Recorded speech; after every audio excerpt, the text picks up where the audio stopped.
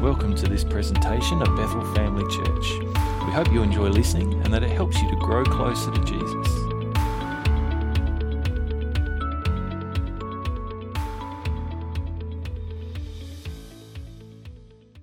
We're going to start a new series this morning, and it's called I Am. Now, when you hear those words, I don't know if you're anything like me, one of the first things you think of is the way that God described himself and gave himself the name, the I Am. We read that passage, that story in Exodus when Moses and the burning bush, and Moses said, tell me your name, and God said, I am who I am. And in the Gospels we read that Jesus used that term to describe himself, the great I Am, the one who is and was and will be forever. And it caused a bit of a stir, didn't it? But I'm not using that phrase, I am, in that context this morning of describing God. I'm using it in the sense of looking at who we are. Every single one of us was created to be a son or a daughter of God. Every single one of us was created to be part of God's family and to take this kind of journey of discovery of who God is, and also I guess as we discover who God is, we also discover something about who we are. We discover our identity by discovering who God is, and by virtue, I think that's one of the things that we often see related in the world around us, isn't it? We see similarities between family members, don't you?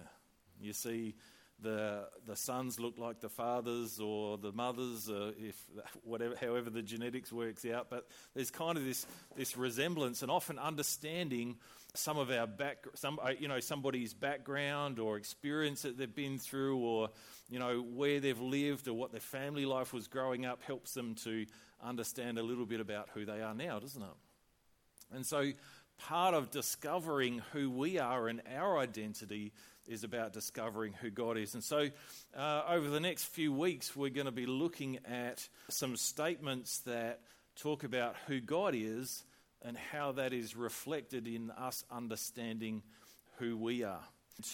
I guess as we discover what God says about us and about our identity and who we are, how we then step into what that means for us. Because our identity has implications about what we're here for, doesn't it? About our purpose.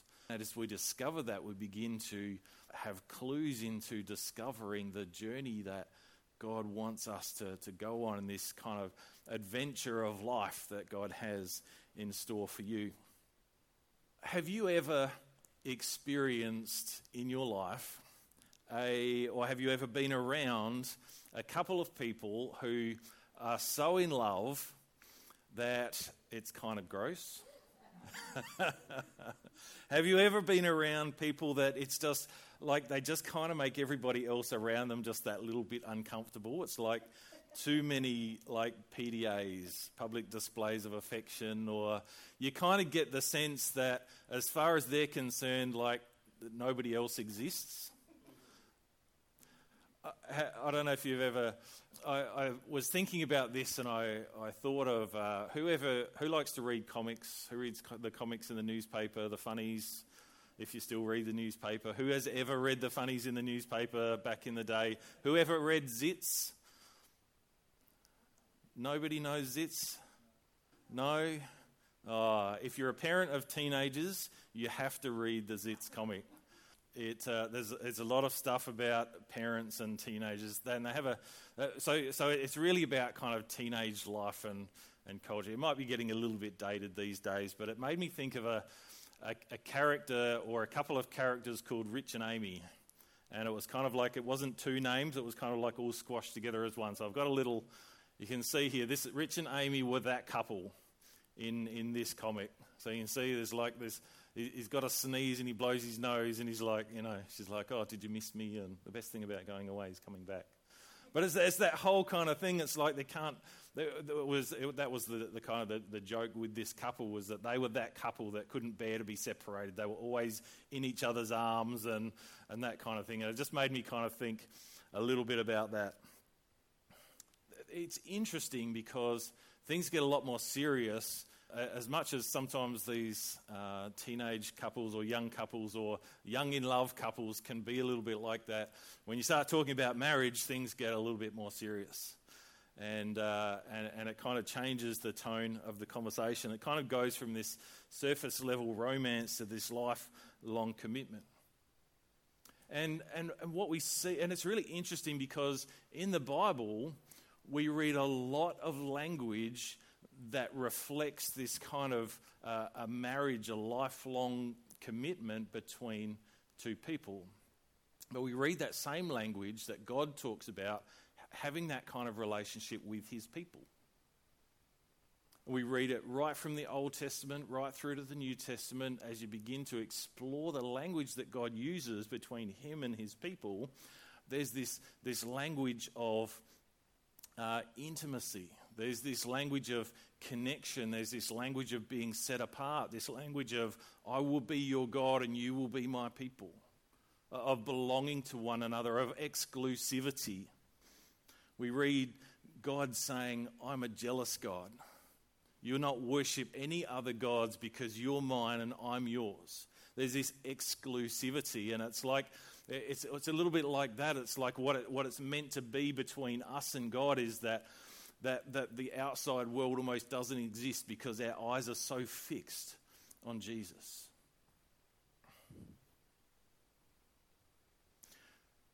Did you know that you are called to be set apart?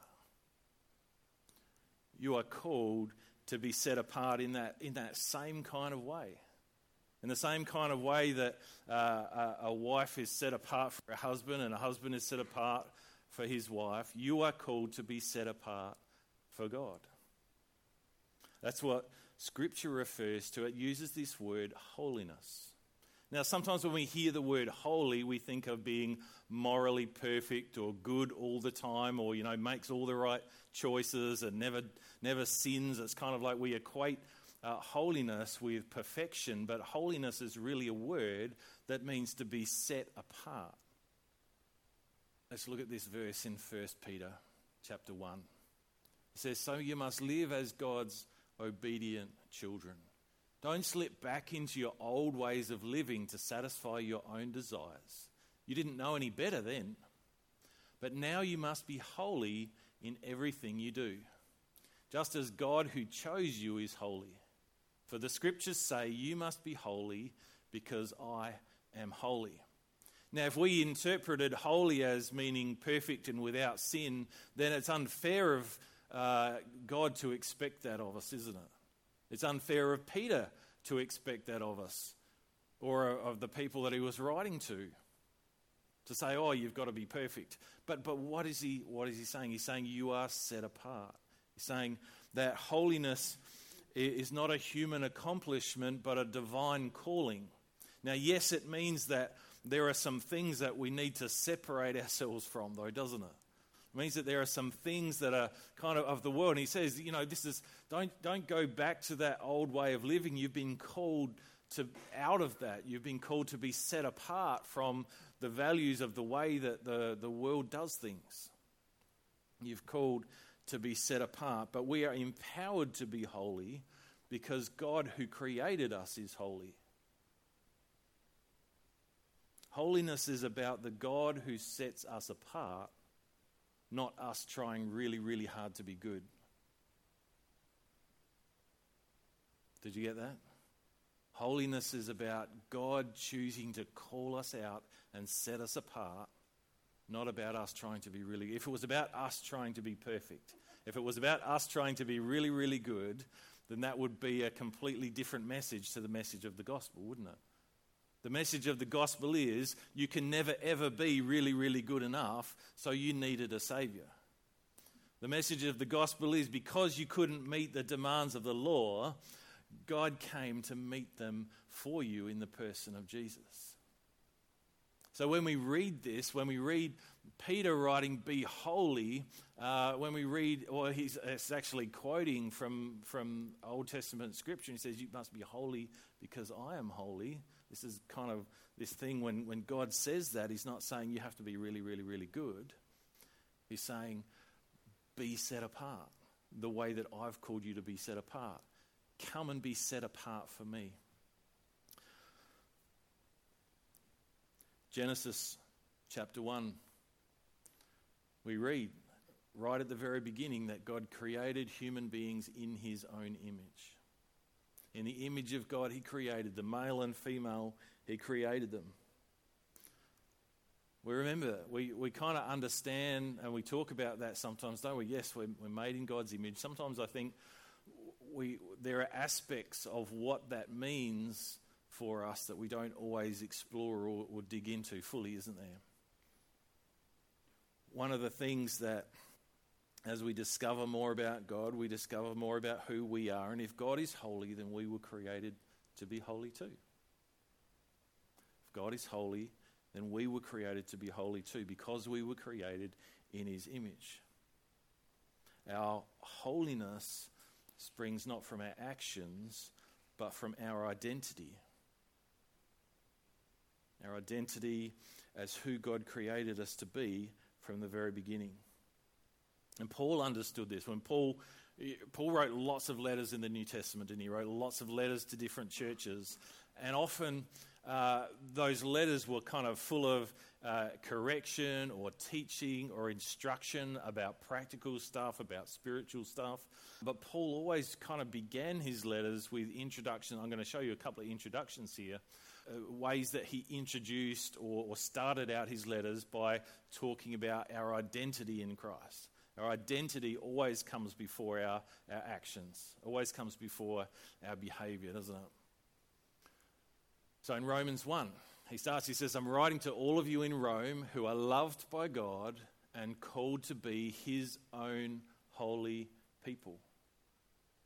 In Ephesians 1 verse 1, he says, this is his introduction. He says, this letter is from Paul, chosen by the will of God to be an apostle of Christ Jesus.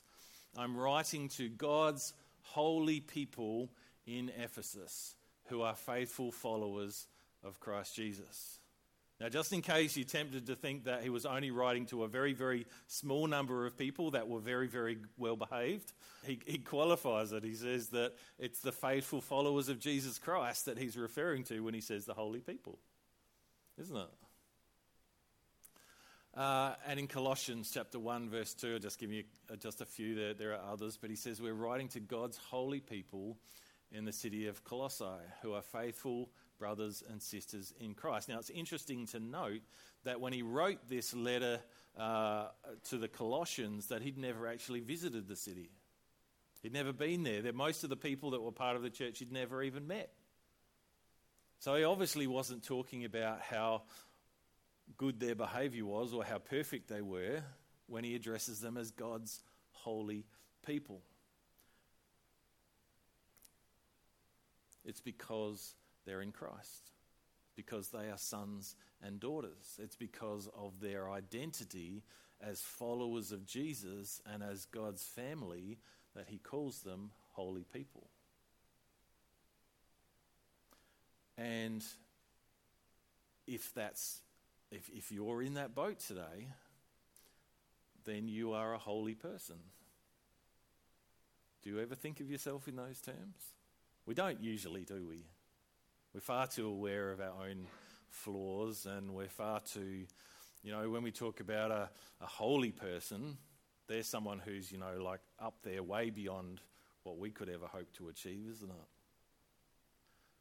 But that's not what Paul teaches. It's not what Scripture teaches. Scripture teaches that you are holy. That you are holy because you have been set apart. You are holy because you have been chosen by a holy God. You are holy because you were created in the image of a holy God. You were created to be holy, and when you were restored out of your set free from your sinful nature, when you accepted Jesus Christ as your Saviour, you were restored into that status of being holy.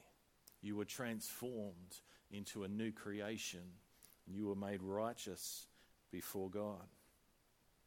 And it's even more interesting that when Paul writes these letters to these churches, and he calls them holy people, in a lot of these cases he was talking about Gentiles. He was talking about outsiders, people that were considered anything but holy. You know, Paul was raised and brought up as a Pharisee. And there was, you know, as far as the Pharisees taught him were concerned, he had been brought up his whole life thinking that Gentiles were always going to be a second class of citizen. They were always going to be far away from God. They were always going to be unholy. And so for Paul to kind of write this and say these things about, you know, non-Jewish believers just kind of, I think, goes to show the depth of the transformation in his thinking about what it is that makes us God's people, about what it is that makes us holy. The Pharisees were all about trying to achieve holiness by keeping the law. Every minute detail. They even tithed on the herbs in their garden, didn't they? Some of us, that would be very easy. Some of you more challenging. 10% of nothing is still nothing. So, you know. So there's got to be some advantages to not being able to grow anything, isn't there? But Paul makes this point. He says that we are holy because we belong to God. We are holy because we are his, for his purposes, for his plans. And we've been set apart and called and chosen for the things that God had in store for us. It's our relationship to God through Christ that makes us holy. How do we apply this in our lives? I want to read a passage of scripture. Some of you might know this one. You might have read this before. It's from Isaiah chapter 6. And it's this vision that Isaiah has. But let's read it. It's a really interesting vision. He writes this. He says, "It was in the year King Uzziah died that I saw the Lord. He was sitting on a lofty throne, and the train of his robe filled the temple. Attending him were mighty seraphim, each having 6 wings. With 2 wings they covered their faces, with 2 they covered their feet, and with 2 they flew." You always thought angels had 2 wings, didn't you? Not these ones. So they were calling out to each other, "Holy, holy, holy is the Lord of heaven's armies. The whole earth is filled with his glory." Their voices shook the temple to its foundations, and the entire building was filled with smoke. Wouldn't that be a scary kind of thing to be experiencing that vision of heaven? How loud does something have to be to shake the foundations of heaven's throne room? Do you ever stop and think about, this is not just like singing a lovely worship song, is it? This is powerful stuff and scary stuff. And we see that in Isaiah's reaction, don't we? He says, "Then I said, it's all over. I'm doomed, for I'm a sinful man." That's it. That's the end of me. "I have filthy lips, and I live among a people with filthy lips. Yet I have seen the King, the Lord of heaven's armies." Then one of the seraphim flew to me with a burning coal he had taken from the altar with a pair of tongs. He touched my lips with it and said, "See, this coal has touched your lips. Now your guilt is removed and your sins are forgiven."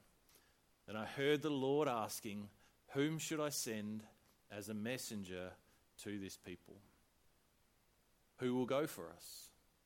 And I said, "Here I am, send me." When Isaiah had this encounter with God, it changed something about his view of himself, didn't it? He suddenly became aware of how unclean and imperfect he was, didn't he? And that's the thing sometimes, isn't it? It's like sometimes you don't realise how unclean something is until you hold it up next to something that is pure.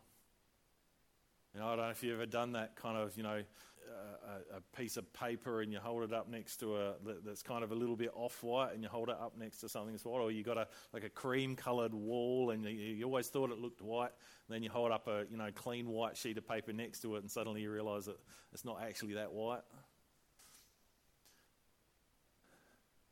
But it changed Isaiah's view of himself, but it also awakened him to something of his identity and his purpose.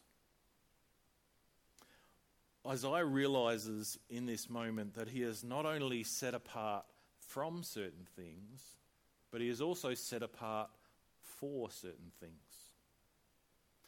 And being set apart is not just about what we're taken out of, is it?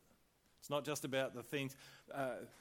Following Jesus is not just about the things that we're supposed to not do. You ever hear that from people? Oh, being Christian's all about, church is all about rules, and you can't do this and you can't do that, and you can't do anything fun, and you can't drink and you can't smoke, and blah, blah, blah, blah, blah, and, and all that kind of stuff. And yes, while there's some aspects of truth in that we are set apart from some of those things that, are the world's values, there's also a sense in which we are set apart for God. And we are set apart for the things that he has called us to do.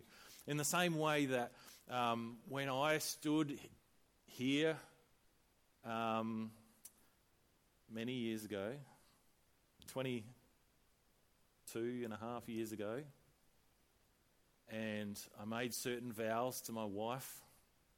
Well, she wasn't, when she became my wife. And I made those vows to be set apart for her forever. I wasn't just saying I'm never going to be with another woman, but I was saying I'm going to be with you.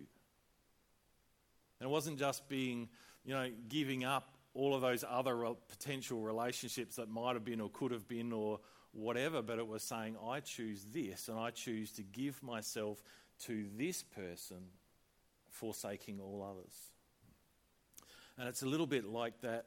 Holiness isn't just about trying to get rid of the bad stuff, but it's about going, God, what is the good stuff that you have called me to? What are the purposes that you have called me to? I know there's a passage of scripture, I didn't look this one up, but it's where it talks about the utensils that are set aside, the gold and silver utensils that are set aside for special purposes, and I think it's referring to in the temple. And then there's kind of like the ordinary, everyday things which are just for, whatever. It's almost like you've got who's got a set of, good plates and dishes and cutlery and stuff that you only get out when the guests come over. Yeah, a few of you do. Well, there was always one of those in my house. It was the Noritake. It was the one that my parents had got as a wedding present, and it only ever came out at Christmas and on very, very special occasions. And it's a little bit like this, where God has chosen you. He has decreed that you are holy, that you are for a special purpose, and if we keep ourselves for those purposes of God, then we separate ourselves from just the mundane kind of stuff.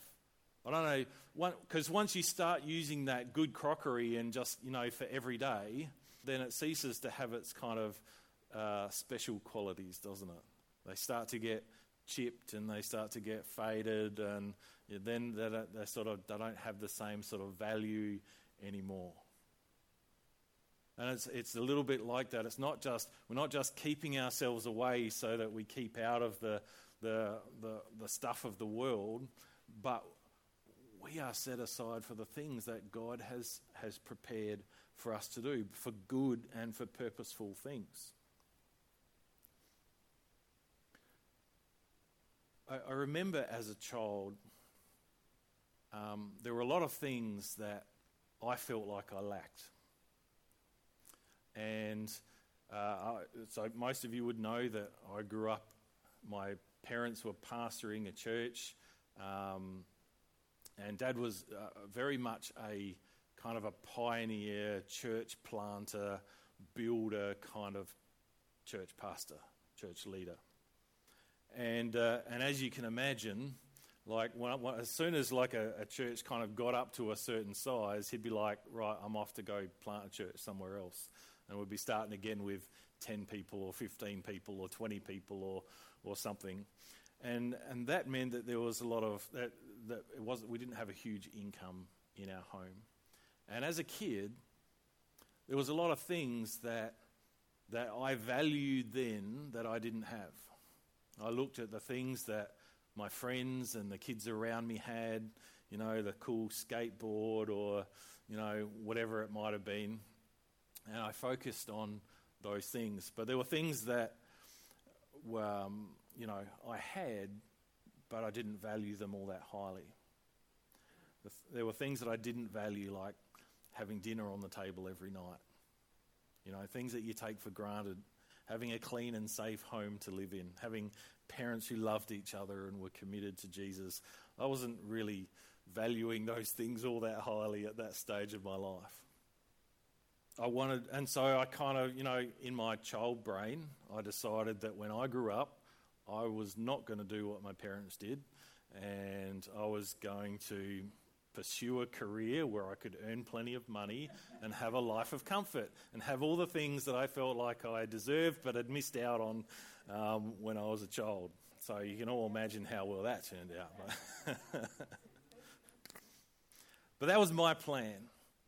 But there came a point, not really too far into, I think probably my teenage years, when somebody spoke a word of prophecy over me that talked about a calling to ministry and to serving God. And I think that was probably something that, like I look back on that now, and I know that was something that God had called me to before I was born. You know, that was something that God had in mind for me from the very beginning of creation. But for me at that time, it planted a seed in my heart that would take a long time to come to fruition, but it never really went away.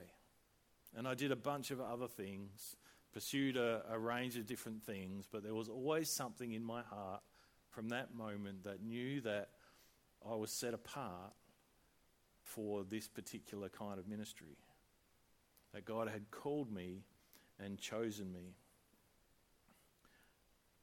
to pursue him and to help others, I guess, to do this in his kingdom.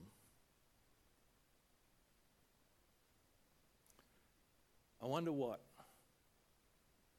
that is for you. I wonder what that calling is for you.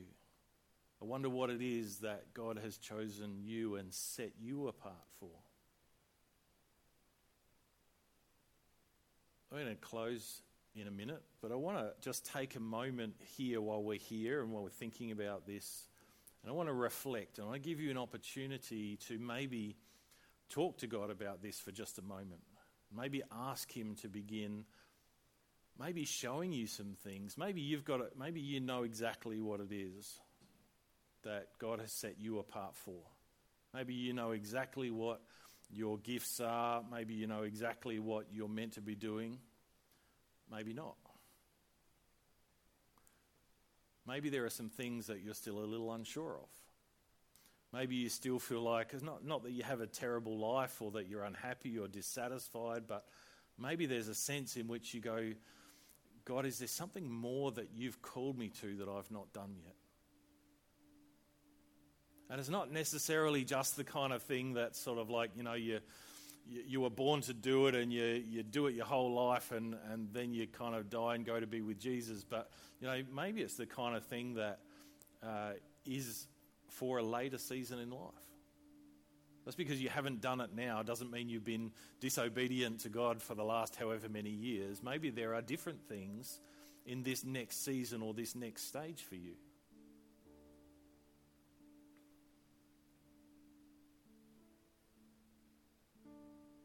Living in holiness, being holy like Peter talked about in that scripture that we read right in the beginning when he says, you know, God says, be holy because I'm holy. Holiness means living in the plan that God has called you to. Holiness means choosing to allow God to show us the things that we were set apart for and doing those things.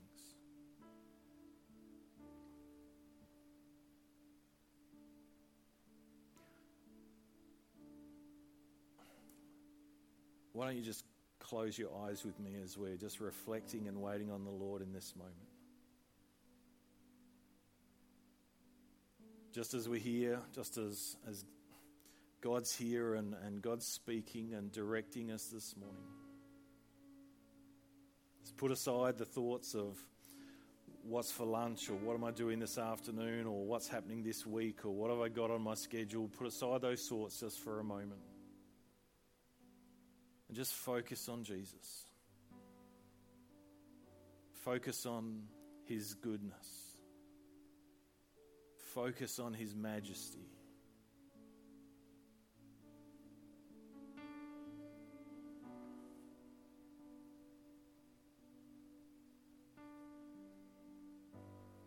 Thank you, Jesus. Right now, I want to encourage you to ask God about those things. Say, God, what is it that you've set me apart for? What is it that you've called me to do?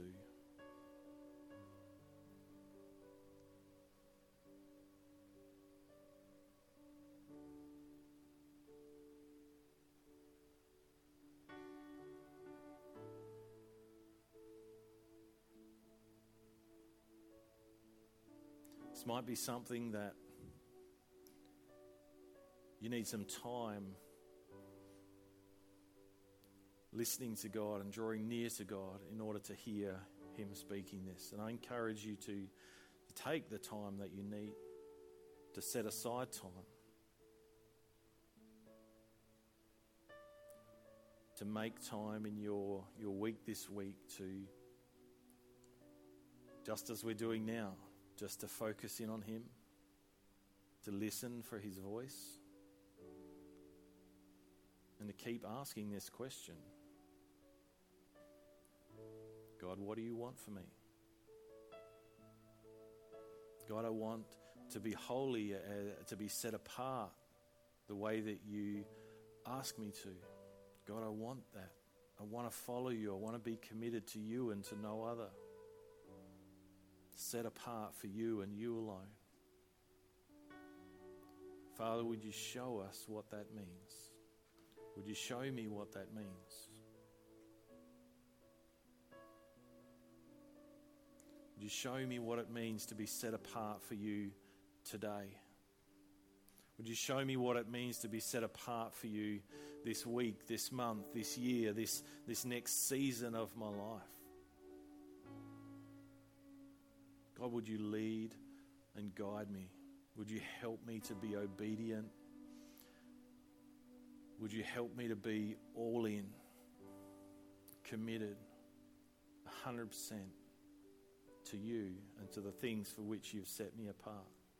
God, if there are things too that this morning that are encroaching on us from the world, that are things of the world that we are struggling to let go of, God, would you also help us to let go of those things?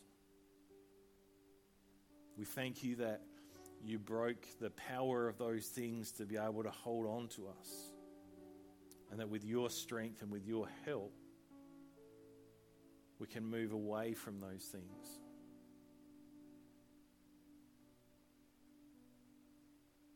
That we can love the things you love and hate the things you hate. God, we want to follow you. We want to be holy because you are holy.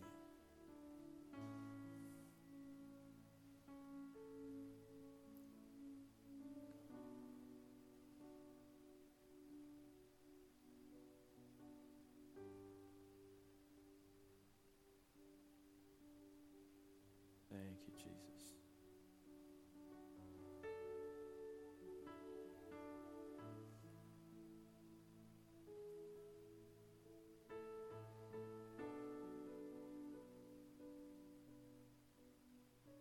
Father, we thank you that you called us to be your sons and daughters. That we are holy not because of our actions, but because you chose us and you called us to be part of your family. You restored us and you made us right with you again, the way that you created us to be, righteous and holy for you, to be yours, to be your people, that you would be our God. Father, we thank you for the cross. We thank you that all of this was accomplished through the cross. That you made a way. You drew us back. Redeemed us. You paid the price for us. You set us right. Father, help us to follow you with all our heart, all our soul, all our mind, and all our strength. In Jesus' name we pray. Amen. Thanks for listening to today's message. For more information or to listen to other podcasts, head to our website at bethelcrc.org.au or check out Bethel Family Church on Facebook.